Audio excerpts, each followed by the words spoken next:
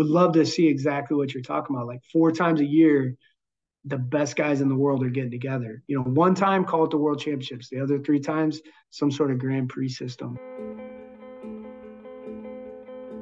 We can endure anything and adapt and pivot and change.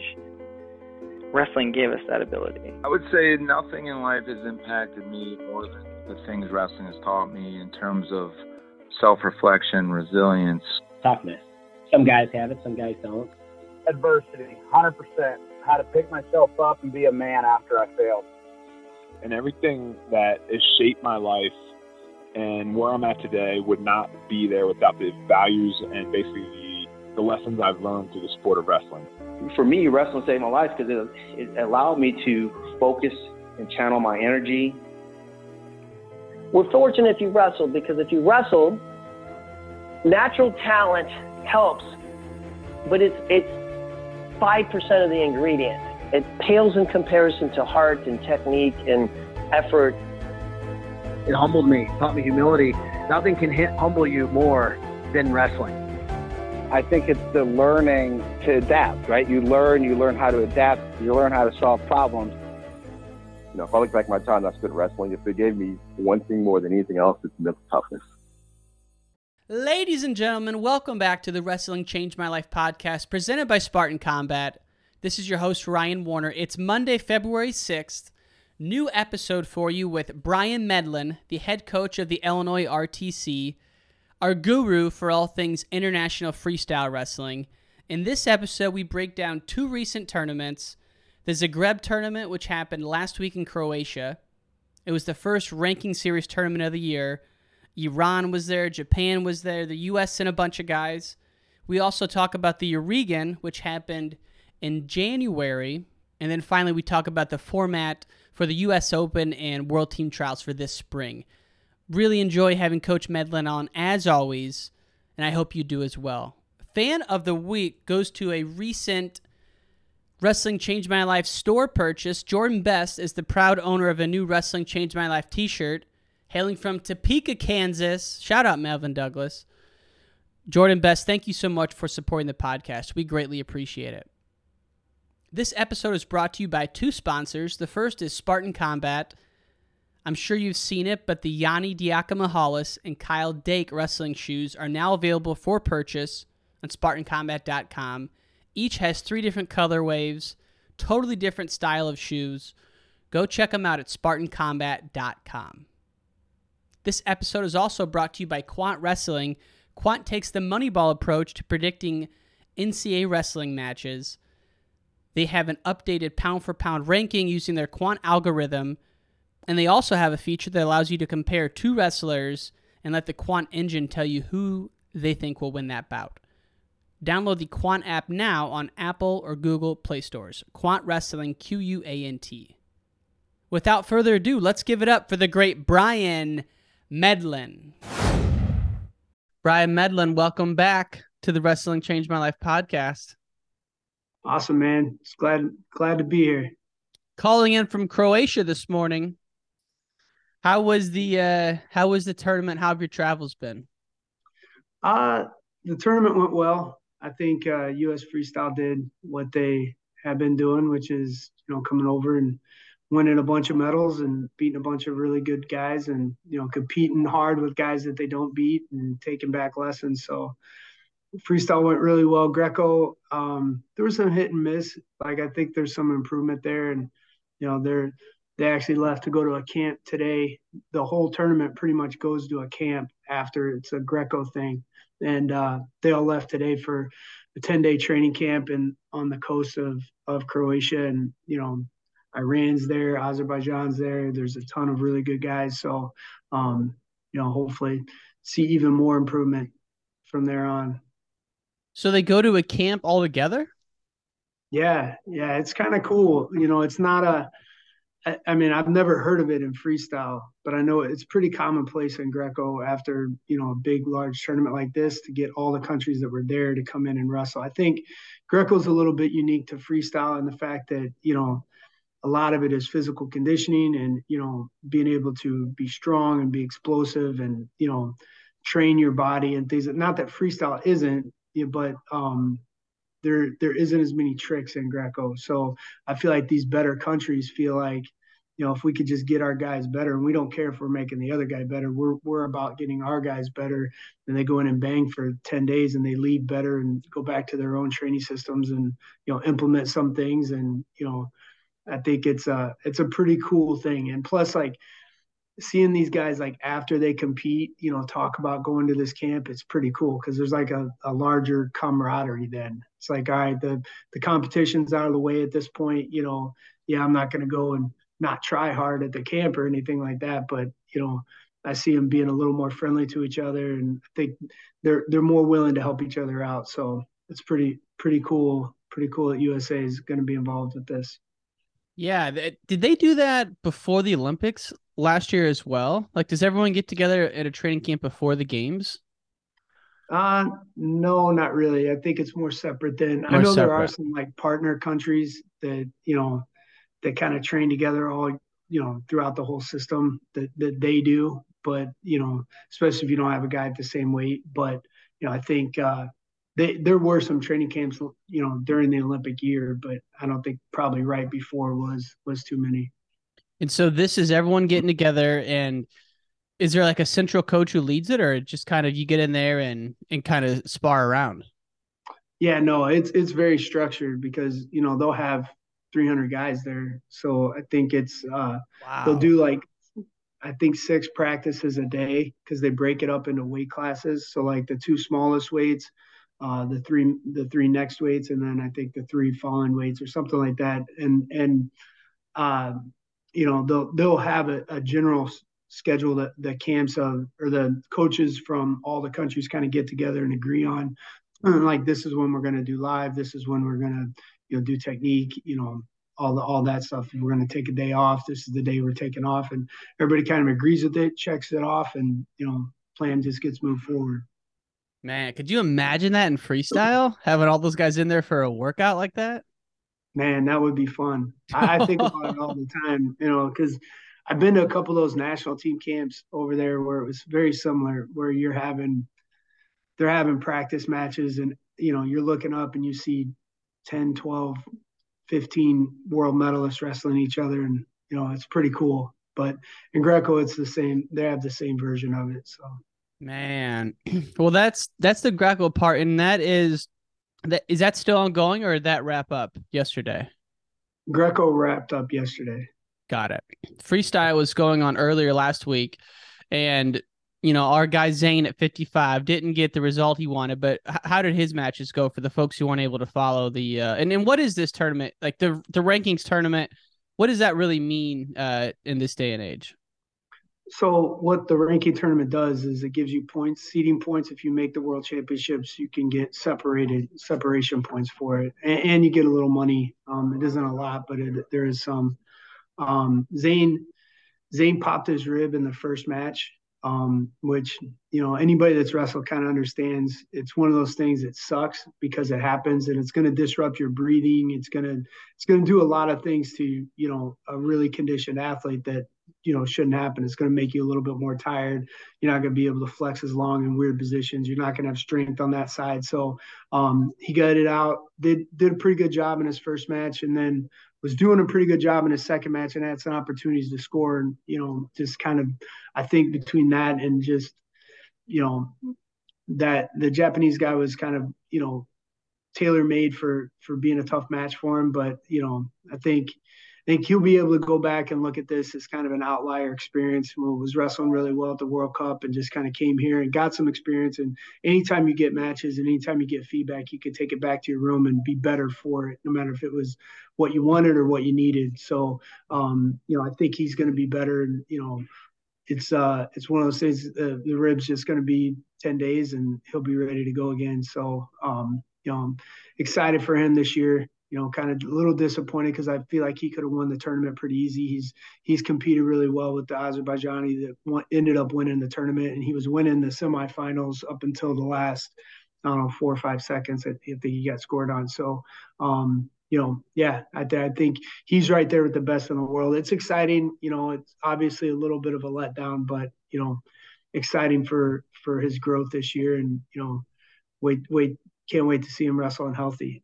Were there any other Americans in the weight, or was he the only entry? Yeah, he was the only one. And so Azerbaijan. No, he ended up wrestling Darian Cruz. I mean, he's American, but Puerto Rican. Yeah. Wrestling for Puerto Rico now, and he went out and wrestled him right after a semifinal, which I was really proud of that match. You know, Darian's pretty tough dude, and NCAA champ, and Zane was really, really hurting coming out of that, and just he once his guy won in the semis and he figured out he was going to get to wrestle back, he put it all on the back burner and said, I'm going to go out there and wrestle, and I'm going to try to ignore my rib as much as I can. And it kind of hurt him a little bit. I feel like if the bronze match would have happened right after the Darian Cruz match, he would have been fine. But he went back to the hotel and, took a bunch of ibuprofen and did whatever he had. But, you get 4 hours to, once your body kind of cools down and all the soreness starts hitting at the time. And, it was tough getting back out there. But that's a respectable win though over Darian Cruz. Yeah. He had a couple of respectable wins. I mean, he beat a guy in the first round that, was probably the better of the two Japanese guys that he ended up wrestling. The guy that had more success, at the Japanese level, and then, lost to the young Japanese kid for the semi. So he had a decent tournament while being injured, which is good. Hopefully, come April, knock on wood, no injuries at the U.S. Open. So. What's the qualification process this year for Final X? Is it just a one tournament?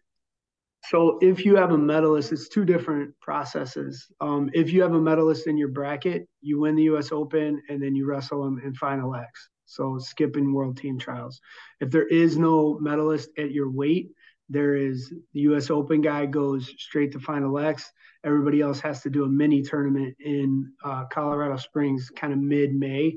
And then whoever wins that mini tournament wrestles the other guy in the Final X. So they did a good job, I feel like, of really, the thing was the U.S. Open for the past few years has been so watered down just because you don't really need to go and it's just a chance to get injured because you're wrestling, 3 weeks later anyways. Mm-hmm. But they did a good job of incentivizing people to go to the final, to go to the U.S. Open. The U.S. Open is everything this year. So, you go to that, especially a guy like Zane's weight, who Gilman's going to be sitting in Final X.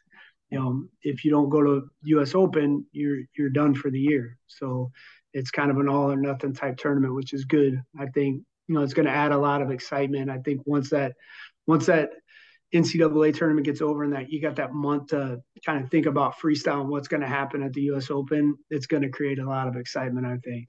Oh, whatever we can do to make those tournaments matter is a great thing. And limiting the amount of weigh-ins for those guys, because last year it was like U.S. Open if you went, and then trials weigh in, and then Final X weigh in. That's a lot of making weight within a 6-week period. So yeah, the U.S. Open being strong is just good for wrestling to have another event we can look to that's like, all right, all the guys besides the world medalists are going to be here. Yeah, and it's a lot of weigh-ins for the guy that had to go through the process, but the guy that's medaled, and we got a lot of weights where we have multiple medalists there, and you got to incentivize medaling, and I get that, but there's some guys that literally have only wrestled the U.S. one time a year for the past decade, pretty much it feels like. So yeah, I think this is a little more fair because it's 1-1, and you get that separation month between May and June. So if you can win the U.S. Open, you also get that 8-week training cycle that the other guy was going to get. So it makes it a little bit more comparable skill-wise. And will Zane wrestle at the tournament in Egypt between now and the U.S. Open, or is he going to go home, rest up, and get ready? No, we've got some things planned for him, some different training camps. We're pretty lucky. We're in a pretty good situation where, we know a lot of international guys, so we're going to be able to kind of get him with the experience he needs and also the comfort to kind of train at home. We're looking at it as, you got, I don't know how many weeks it is right now, but it's not a ton, and we could put two, mesocycles together here and really put together like the best version of Zane Richards. So that's what we're kind of hoping for. So he's going to head back home, go through some training camps, and then U.S. Open is in Vegas as always. So really excited that you just shared the format for us so we all know to tune in for that, because there was a press conference last week where one Tom Brands went on a tangent about the U.S. Open attendance. So maybe at the very least, if people aren't there in person, we can have more people watching, because now it really matters this year. Yeah, it's going to matter a lot. So, like I said, if Very you're good. not in the U.S. Open, you're out. So awesome. Now, the other cool thing about this tournament is that it looked like Iran sent their A team. Is that fair to say? I mean, they sent Yazdani. They sent Zari. They sent their 61, which is really good. Their good 65 wasn't here. Gassemi wasn't here. They had some holes, but they sent a really quality team though. So yeah, Gazimpur wasn't there either. Yeah. Okay. No, it was a good, strong team though. Their heavyweight man is something. I see him on the podium. I'm like, that dude is huge every time I see him. Yeah, no, he's a monster. And the thing is, they have that other kid too, who's like 17 or I don't know how old he is, but he's young, and he's right behind this guy who's also young and really good. So they're sitting pretty well at the heavyweight division right now. Now, Yazdani, he did some things to some folks over there that was maybe not shocking to anyone, but when you watch David Taylor wrestle him at the World Championships last year, maybe in the back of your mind you're thinking that looked a little easy for Magic Man. Is Yazdani losing a step? What's going on here? But oof, that was a wrong assumption. He texts Mark Hall 10-0. Just talk to us about what you saw with him this tournament. Yeah, and I mean, I think you hit it right on the head. Is like you kind of maybe thought what's going on, but at the same time, like after this tournament and what watching him do to people what he did. I mean, the Japanese guy he wrestled in the finals, had just pinned Tech Zahid Valencia, and he murders him too. So I think it's more of David Taylor's just that good at wrestling. I think he's just one of those really special athletes, and Yazdani is too, but Taylor's figured something out with them. And I think a lot of it has to do with staying out of that underhook. You watch him, Yazdani was able to get his underhook for a lot of his matches in this tournament. And, when he's able to get that and start pressuring you around, like, I feel bad for you. The guy's kind of like, he's like a human bottle of melatonin. Guys just start falling asleep. They're defensive for a little bit, and then suddenly like he gets these giant reactions out of them and big changes of direction. And yeah, he's really tough there. So is he going far knee tap? Like that's his go-to with that? I was trying to watch it and break it down. Like, sometimes guys are just falling over with the pressure, it looks like. Yeah, he's got so much he does there. He does that knee tap thing.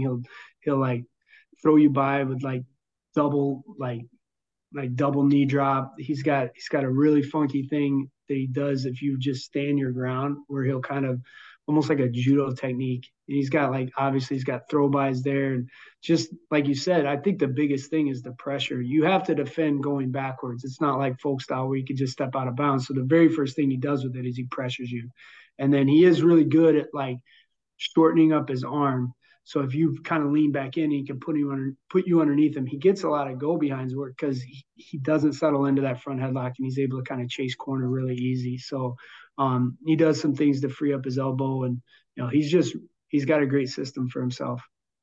Yeah, it's fun to watch, and man, you just think again that World Championships this year, it's probably going to be Yazdani and Taylor, but you also have, is it Narfanov in Russia? Yeah, Nafanov, he's still probably the guy there. They had the Regan, and a guy named Bagayev won it. Nafanov is probably the guy for now.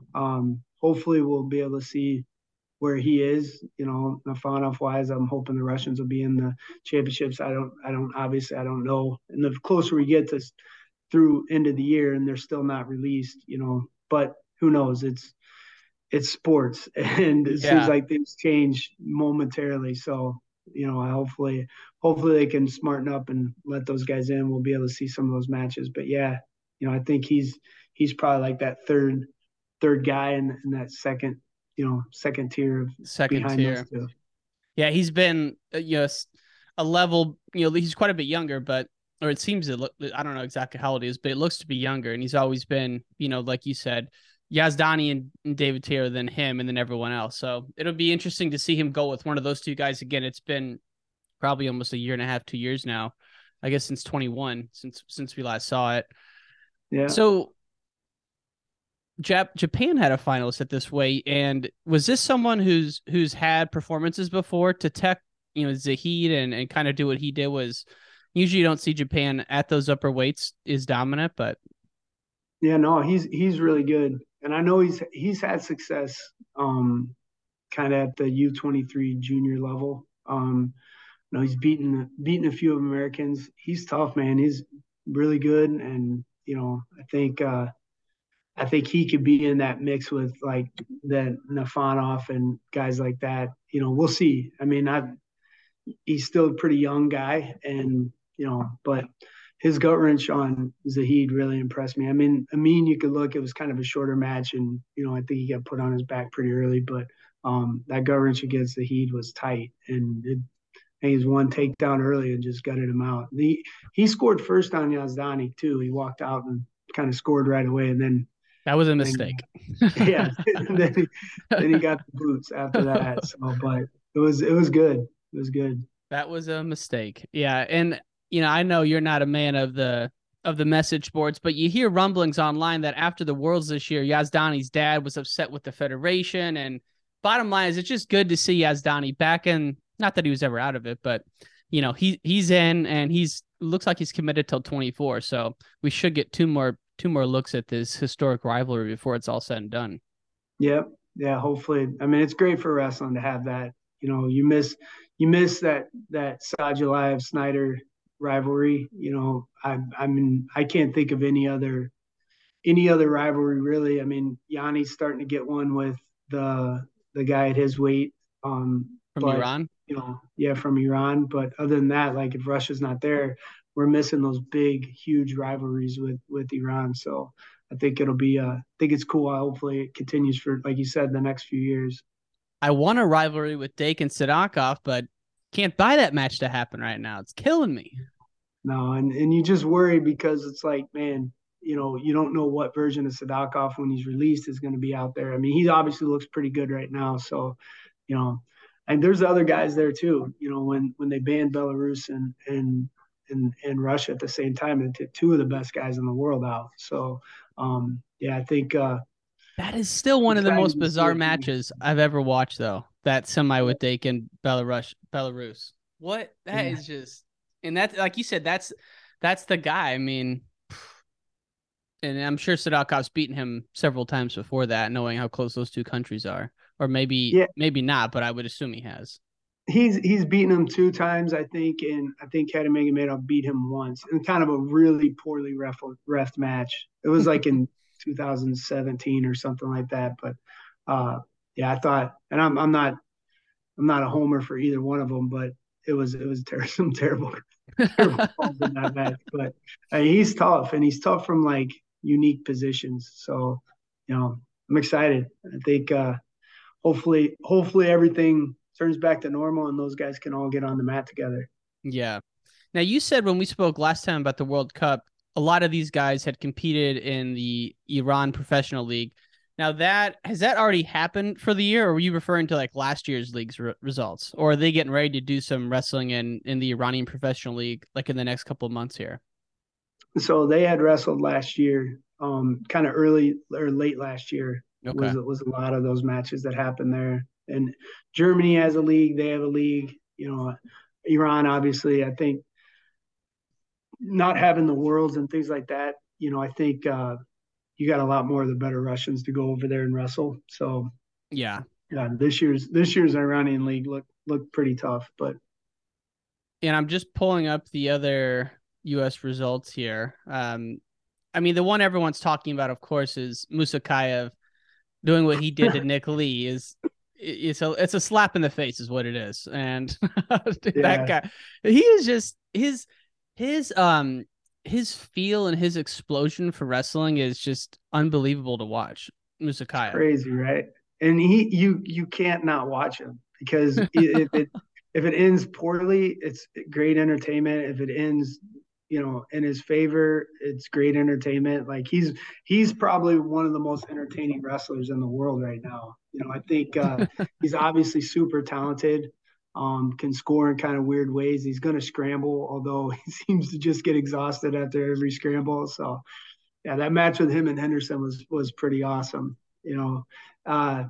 Yeah, he's really good. I think he does this thing where he kind of lets you think you're snapping him, and he backs out of kind of shooting range for most people, and then he just explodes at one point. He's on your legs, and it just guys shouldn't be able to shoot from that far away, so you never really see it. And then once he's in there, it's just this giant scramble. And if he overwhelms you, great. If you score a point, you may beat him. So who knows?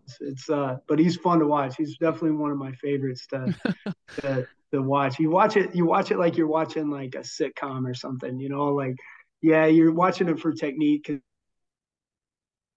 It's just good drama when he's on the mat, because you have no idea if he's just going to get exhausted and just blow it or what. So yeah, and for folks who are like, why is he laughing? It's like, this guy is known for like some of the most incredible gassing events you've ever seen in your life. It's like, it doesn't even, and when he's done, he's done. It's just, my question for you is, you give people the benefit of the doubt. I'll jump in and make some judgment. Do you think this guy is that his body type doesn't allow to be in good shape, or is he just someone who really turns it on later in the year at the Worlds, or maybe he's still gassing at the Worlds? Yeah, he still gasses at the Worlds a little bit, not quite as bad as he did this weekend. I think there's a couple of things. One, he's so explosive, and I don't know how you train that explosion, so I don't really know what his training program is. But I know some guys that just explode like that, and there's this big flurry. It disrupts their breath a lot, and I think there is something to that. I've heard coaches talk about it, but I mean, more than that, he's been doing it for so long. Like, I've known athletes that it doesn't matter how great of shape they're in, they still don't believe that they're in great shape. And, I think they think they're going to gas in the match, then they're going to gas for sure. So, I think for him, it's more of a mental thing. And that's actually what Henderson was saying before his match. He's like, I just want to, get out there and scramble with him a little bit and then put that doubt in his head. And I thought that was a good game plan, and it ended up working out in his favor. So, yeah, no, I think he just thinks he's going to gas it. Like you said, when he's done, I had to put a fork in him. He will not. That one a couple of years ago when he got disqualified because he wouldn't stand up. He like wrestled Yanni, and he like laid on the mat, and they cautioned him so many times they just ended the match, which was hilarious. And his singlet's a little baggy. It's just the whole thing. It is all a sitcom. Yeah, it's fun, man. He's great for wrestling. I don't care. Like, I'd love to follow him around for a week and see what a day in the life with Musakayev's like. Maybe I guarantee he trains hard. Yeah, I mean, you can't be in this sport and look like he does, and compete at a high level if he trains hard. I think there's other things there. I don't think he's doing anything bad to his body or anything like that. But I think I'm glad he is what he is. Me it's too. Fun. A lot of fun. And props to Evan Henderson. He's had throughout his career, he's had wins over some big names, and this is a big one. Did you get to spend any time with him at all throughout the week? Yeah, no, I just watched him. I mean, I watch all these guys, but I like him a lot. I think he's got a European style, which is kind of fun to watch. I know he wrestled that Mongolian pretty tough that beat Yanni at the World Cup. He's right there with some of the best in the world. I mean, people kind of tend to forget about him because he's not maybe been a world medalist and things like that, but he's one of those better guys in America that should be on everybody's radar. And another guy who looked really good, stating the obvious given that he won, but two tournament wins in like 2 weeks, I think, or something like that, was Pantaleo. Just another win over Haji. Is Haji normally down at 45.5? Yeah. I mean, he's up a weight.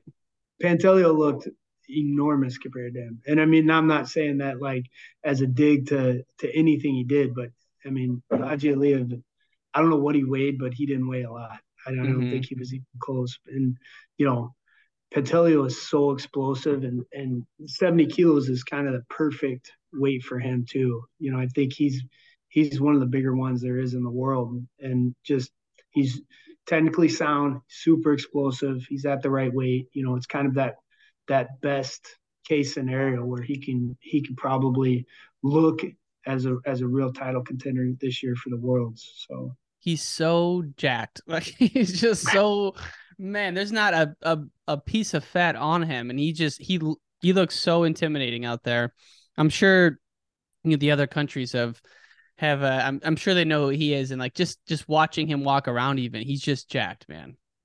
Yeah, no, he's enormous. I mean, I can't, he's walking by 74 kilo guys and he looks exactly their size. And you know, you see him walk out with this kid and they're looking at their two backs, you know, in the little tunnel thing.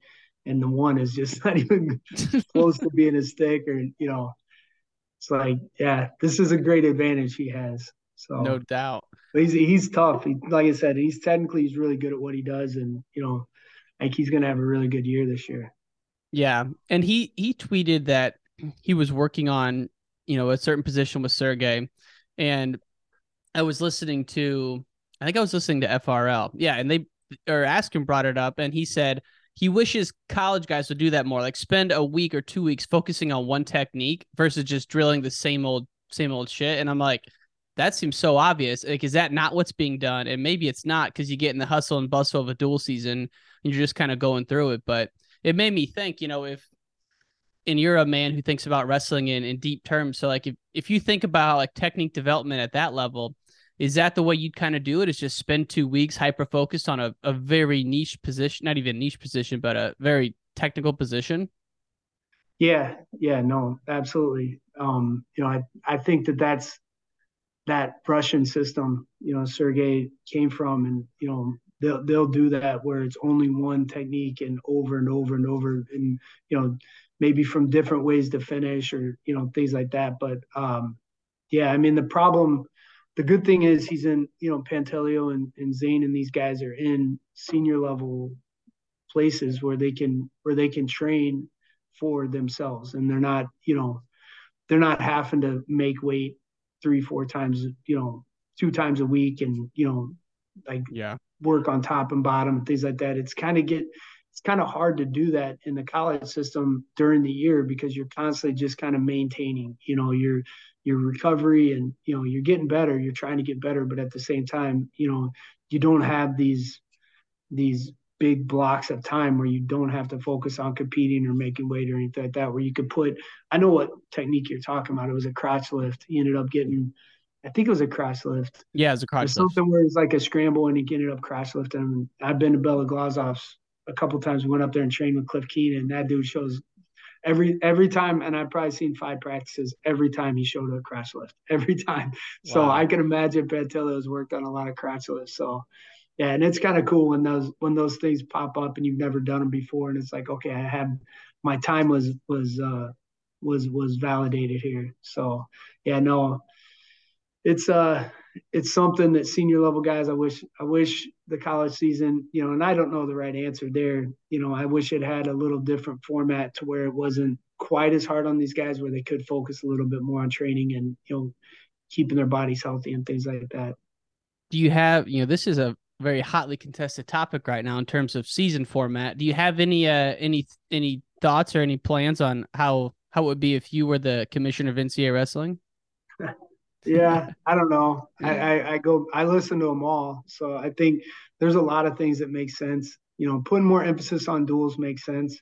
You know, it's the more exciting of the two. It's a little bit easier to put out there, and, you know, it's short. You know, it's not like a tournament where it's a little bit longer. You know, I think making an NCAA championship dual team format, you know, seems to be the thing that makes the most sense, you know, and to be able to have qualifications for that early in the year. And, you know, I've heard about it being talked about being a spring sport and being a fall, you know, winter only sport. You know, I don't know the right answer with that. I just know if they went all spring and they had to move back to NCAA championships, I mean, maybe they're talking about going all spring and just starting January, February, and then having your championships in March.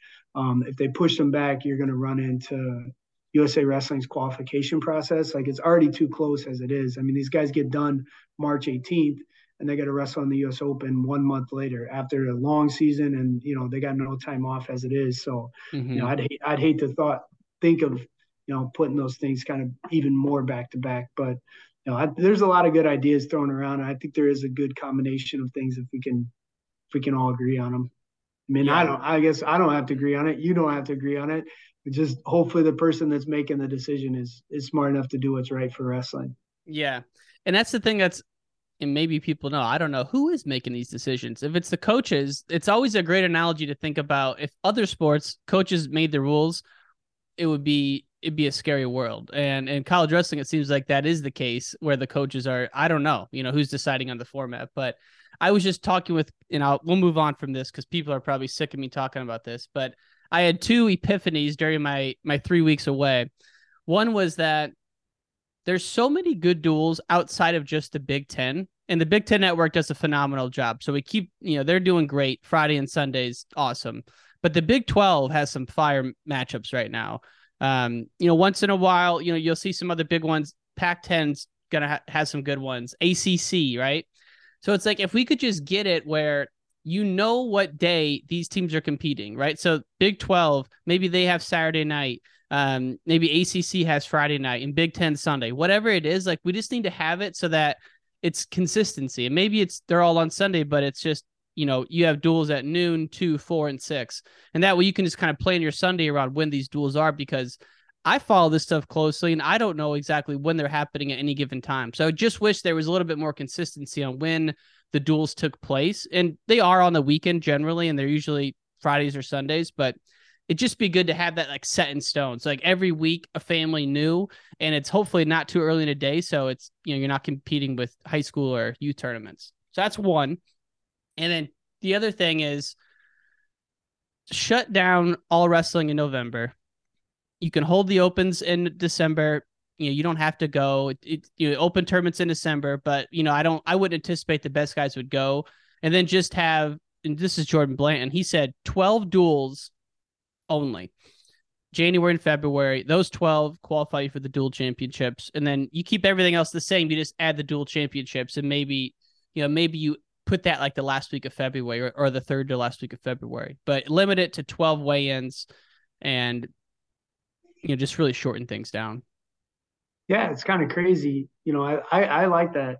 I like both of those ideas. I think being able to communicate things to people a lot earlier. I'm always getting on social media and realizing 2 days after an event happened that it happened, and I'm like you said, I'm involved with the sport pretty heavily. So, I think that there's a way to communicate what's happening and when and where you could watch it a little bit better. I really like the idea of the lack of, getting rid of those tournaments in kind of December. There's so many medical forfeits. I mean, you see they're good practice, I guess, and people are getting better from them. But at the same time, you watch those tournaments, you watch Midlands, and 20%, 25% medically forfeit out at some point, or it's probably not a sustainable model to keep doing that stuff, especially because coaches have to keep their team healthy. If you're in the Big Ten, you're wrestling the next week in 2 really high level duels, so they got to protect their guys and do the right thing by them and keep them healthy for those duels and throughout. So yeah, I like that idea. Tell Jordan to get on the committee or whatever, whoever's making those decisions, and get it done. Seriously. Well, let's get back to freestyle a little bit, because this is your world and you're super deep in it. 2 more things I want to talk about at Croatian, and I do want to hit on the Euregan, because that went by and I didn't even know it. I was out of country. John Kozak covers it well. And there's some other people posting about it, but before we get to Euregan, I love this guy, and I'm so glad he's still wrestling. Chance Marsteller, man, he's scrapping. He's going out and battling, getting a bronze medal. And, you're going through a tough road here in the States, but did you have a chance to watch his matches and any observations there?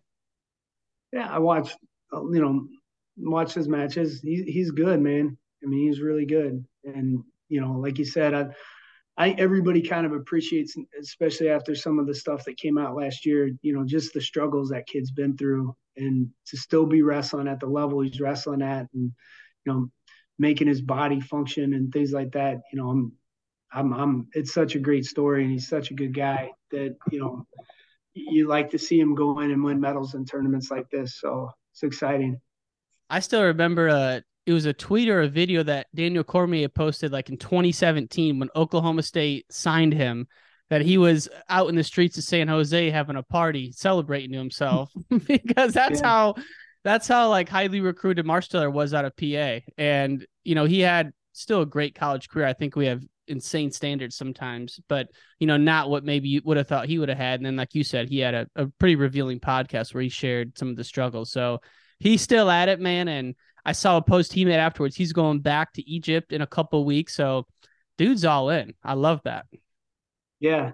Yeah. No, I think in high school, he's one of those like Kerry Collette types. I mean, maybe not quite at that level, but really close to it. Like you saw him and you thought Kerry Collette, or I did when he was in high school. And, you know, that puts a lot of expectations on you in college. And, you know, I think he went in and, you know, maybe didn't live the right life, and that those things weren't happening, and some demons popped up, and, you know, but you love to see a comeback story. I mean, that's what like Rocky makes us, you know, love. Rocky movies make us love that stuff, right? And he's definitely a great comeback story. So, you know, his match beat JB last year. You know, he's right there with some of the best in the world. So I think he's gonna have a great year. Yeah, he's a great coach. And so is his coach Kendall? Yeah. Okay. And I think for like mindset stuff, like listening to Kendall Cross a lot, you know, just he's such a student of the sport, and, you know, knows what it could do to your body if you don't take care of it. And he's extremely intelligent. So I really think he's in a good position for himself.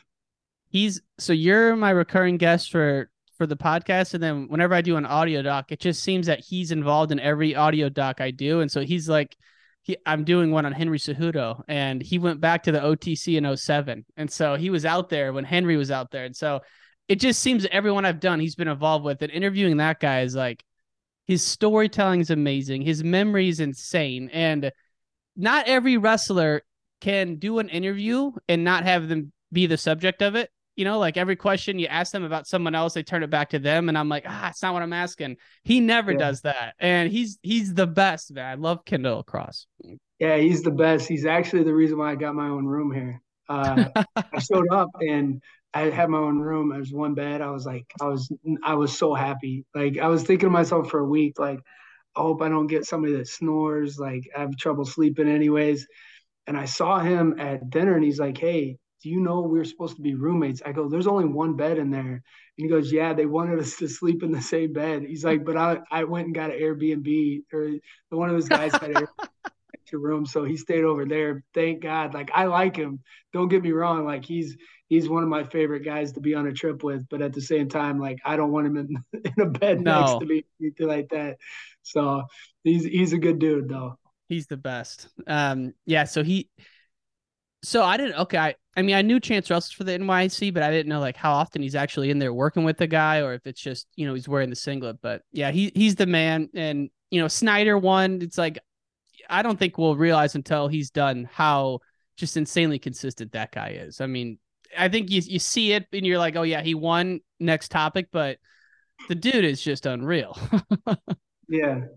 He's the best guy in the world by a lot, you know, and there's a young Azerbaijani here that pushed him a little bit, but that's all he does is he just gets pushed. You know, he wins a close match, and everybody's like, oh, you know, because you're just so used to him just blowing people out. Like, we're so spoiled to have him in wrestling because he's such a consistent person. He's kind of the anchor for the U.S. and has been. And man, I hear him talk like, I'm gonna stick around on, you know, can't walk, or I don't know what he said. He said something like that. Like, he plans on wrestling for quite a while. Like, he loves this. So God bless hopefully him. Just keeps going, man. He's a great role model for our kids, and, you know, he's special.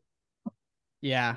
Colin Moore getting a W. You love that. And then the last guy, Jason Nolf, man, he's really coming into his own, you know, winning this tournament and knocking off some good guys doing it. Yeah. No, I mean, that Iranian he wrestled was really tough. You know, he did some things in that match that he, you know, that hadn't really seen from him in the past, and just he was tenacious. He kind of looked like he got kind of dinged up in the quarters, so I was kind of expecting him to, and I didn't follow him back to the warm up area or anything like that, but saw him kind of twist his knee, I think, a little bit. He's had some injuries, so you think, oh no, but he came back out, looked great in the semis, and then I thought wrestled one of his best matches to date in the finals. I think he wrestled really well. So yeah, he's going to be right there with Dake and the rest of these guys. Yeah. Now, Russia, you said they haven't been cleared yet. Do you know? And I'm guessing no, but are they going to be wrestling in the Europeans? Because that's the big tournament on their calendar every spring. Yeah, and it's coming. I mean, from what I understand, they have not been released to compete. I know the IOC put something out the other week that was kind of cryptic. It was like, if you never said anything for the war, we're saying you should get to, but I don't know who makes it's kind of like the NCAA stuff, right? I don't know who is it. I don't know. I would imagine the IOC, but I'm sure there's a lot of political stuff that goes on behind. I think the Russians think there's a chance, but they're just going about it as if they don't know either. So I don't know. Yeah. Hopefully, because it has to be soon, because the qualification for the Olympics happens soon too. So I don't know how that would work if they released them, but then at the same time, release them next year at the World Championship or at the Olympic game qualifiers, or I don't know how. That'd be horrible. Yeah, it'd be horrible for anybody entered at those weights. Oh, you better be qualified. And I don't know. Like I said, I don't know if that's the way it would go, if they would do it differently. But I know for this year, it starts the process, and hopefully they're in it. Man, the pre-Olympic year is so freaking exciting. Just God, it's awesome. And I didn't, our Pan Ams is a big deal for sure, but not like the Europeans is to obviously the countries in Europe. So, and just from doing the deep dive on Saitiev, like that was his big tournament every year, was getting ready for Euregan in January and then Europeans in like March or April. And so that's going to be coming up. And I was hoping maybe Russia would be back in that, because that's the qualifier. Well, not really a qualifier for Worlds, but it's a big tournament for Russia in terms of setting their team outside of the nationals. Mm-hmm. Yeah. And then getting to the Worlds, and the Worlds being everything for the Olympics this year. And then obviously Europeans next year, and who knows what'll happen. Hopefully they're back soon. And the Euregan happened in January. We don't have to go through every result, but just a couple I saw. Ugoyev was wrestling. He won. I know you're probably hyper focused on that weight. What'd you see there? Guys were keeping it closer with him. And it's kind of like maybe a guy or two at other weights that, and I don't know what his training's like. I don't know what his focus is like, things like that. I mean, he's such a professional, and he's still good at wrestling. He won a really good weight. I mean, that weight is tough. I mean, the guy he beat in the finals was really good. Both bronzes were really good. There's a really good guy. I think there's probably half dozen guys in the top 10 that were at that weight. So he won a really good one. It's just, you're used to seeing him just go out there and, minus maybe one match at Russian Nationals a couple of years ago, that just decimate everyone else. And it's not as competitive, but it's a little more competitive. And, I don't know if that's him not being the right training stage, or, whatever that is, but he's still, obviously he's an Olympic champ, and just won one of the toughest tournaments in the world. And, he's the best. He's the best right now until somebody beats him. Yeah. And it's the fact that no Americans went for the obvious reason, but even if there wasn't the situation going on in Ukraine, like, I don't know how many Americans would be going, maybe a lot, but I've been going down a rabbit hole, and stay with me here on this, but a rabbit hole in like elite tennis players. I've read like 4 autobiographies in the last 2 weeks on my trip. And I'm like, man, these stars like Nadal, Federer, Pete Sampras, they were playing like 90 matches a year, right? Mm-hmm. All the time. Now, obviously, the strain on the body of a wrestling match is much different than a tennis match, but they're doing a shitload, though. Do you think it's because there's prize money? That's why, like, what I'm saying is, if wrestling gave out the level of prize money like tennis or golf did, do you think the best wrestlers in the world would be wrestling multiple times a year, at least at like 4 big events, like their equivalent of 4 Grand Slams? Or do you think wrestling just lends itself to only having one big tournament a year, even if there was like massive prize money on the line? Because it just pains me we don't see these guys more. Yeah, I think you're right about the body toll of the matches. I think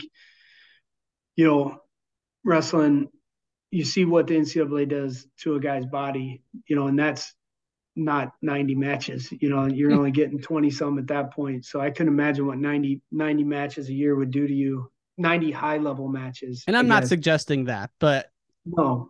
And I like your idea of like the Grand Slam stuff. And I know they've had these Grand Prix in the past, like where they had the Tbilisi and, things like that were kind of they had the Regan and the World Championships. And a lot of times those tournaments, those Grand Prix tournaments were better than the World Championships because you just got more better guys. Like you didn't just have one from each country or whatever. So, I like the idea of making like a giant prize money type match in, tournaments and kind of spreading them out throughout the year. But the problem is you run into the qualification process of countries, like Japan didn't send their best team to the World Cup because their Emperor's Cup was happening then, and that starts their Olympic Games qualification process. So, I think to have those big tournaments in June-ish, to spread them out enough, you're going to have one in kind of that early summer or midsummer, and now you're pushing close to the Worlds, and just not sure how it would work, but would love to see exactly what you're talking about. Like 4 times a year,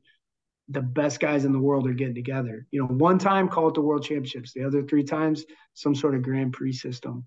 Yeah. And I think these ranking tournaments kind of had that an idea, because I don't think anybody really cares if people are separated or not, to be honest. Like, I don't think that that's something that countries typically care about. But, for the ranking tournament, there was the idea of making that Grand Prix style stuff. And, I think it's a good idea. It's just we haven't found the right combination or stuck with the right combination long enough yet. Money talks, though, Coach. I think we put $200K on the line, even more sometimes. Who knows what would happen. That's kind of what sparked it for me is I'm like, I like the idea of the rankings tournament. I like that these countries are getting together and there is some stake in the game. Like if you're not one of the best guys in the world and you do get a separation, it could mean a medal, with the 2 bronzes. Yeah. So it is meaningful and I love it. And so that's what made me think of it. But I know we didn't get to talk about the Fighting Illini season and your son with regionals, man. But all good, man. It's good to have you on, Coach Medlen, and I really appreciate you dropping some international knowledge on us. I can't wait to see you. I'll definitely be at NCAs and maybe I'll be at Big Tens, man. So hopefully I'll see you at one of those 2 events here coming up. Yeah, cool, man. Like I said, it's always a pleasure talking to you. It's glad to know you're going to drop $200,000 on this tournament. You write the check to the IRTC, and I'll start putting it together tomorrow. Perfect, I'll man. Just start inviting people. Yeah, we'll get them here before you know it. We'll have Russia versus USA duel. Man, that used to happen so often. I mean, every time every time I do the NCAAs between rounds, you know what I mean? Like how exciting! Like wow, USA's real team, Russia's real team. Like put them out there and have them wrestle each other at right before the finals, or the semifinal round or wherever it fits best. The winner gets a Poetas T-bone, right? I don't know, man. So you might have to up your. They might have to up it a little bit from there. Yeah. Awesome, man. Well, Coach Medlen, safe travels to you, and give everyone my best over there. We'll talk to you soon. Okay. Thanks, Ryan. Thanks for listening to this episode of Wrestling Changed My Life with Brian Medlen. To support this podcast, please follow us on Instagram at Wrestling Changed My Life. If you enjoy this episode, give us a 5-star review on Apple Podcast or Spotify. So look down, see where you're listening to the podcast at. Give us a rating, give us a review. Also support our sponsor, Spartan Combat. Go to SpartanCombat.com to shop Kyle Dake and Yanni D's new shoes. Also, thank you to Quant Wrestling. Download the Quant Wrestling app, QUANT, Quant Wrestling. We'll see you later this week with a new episode of Wrestling Changed My Life. Peace!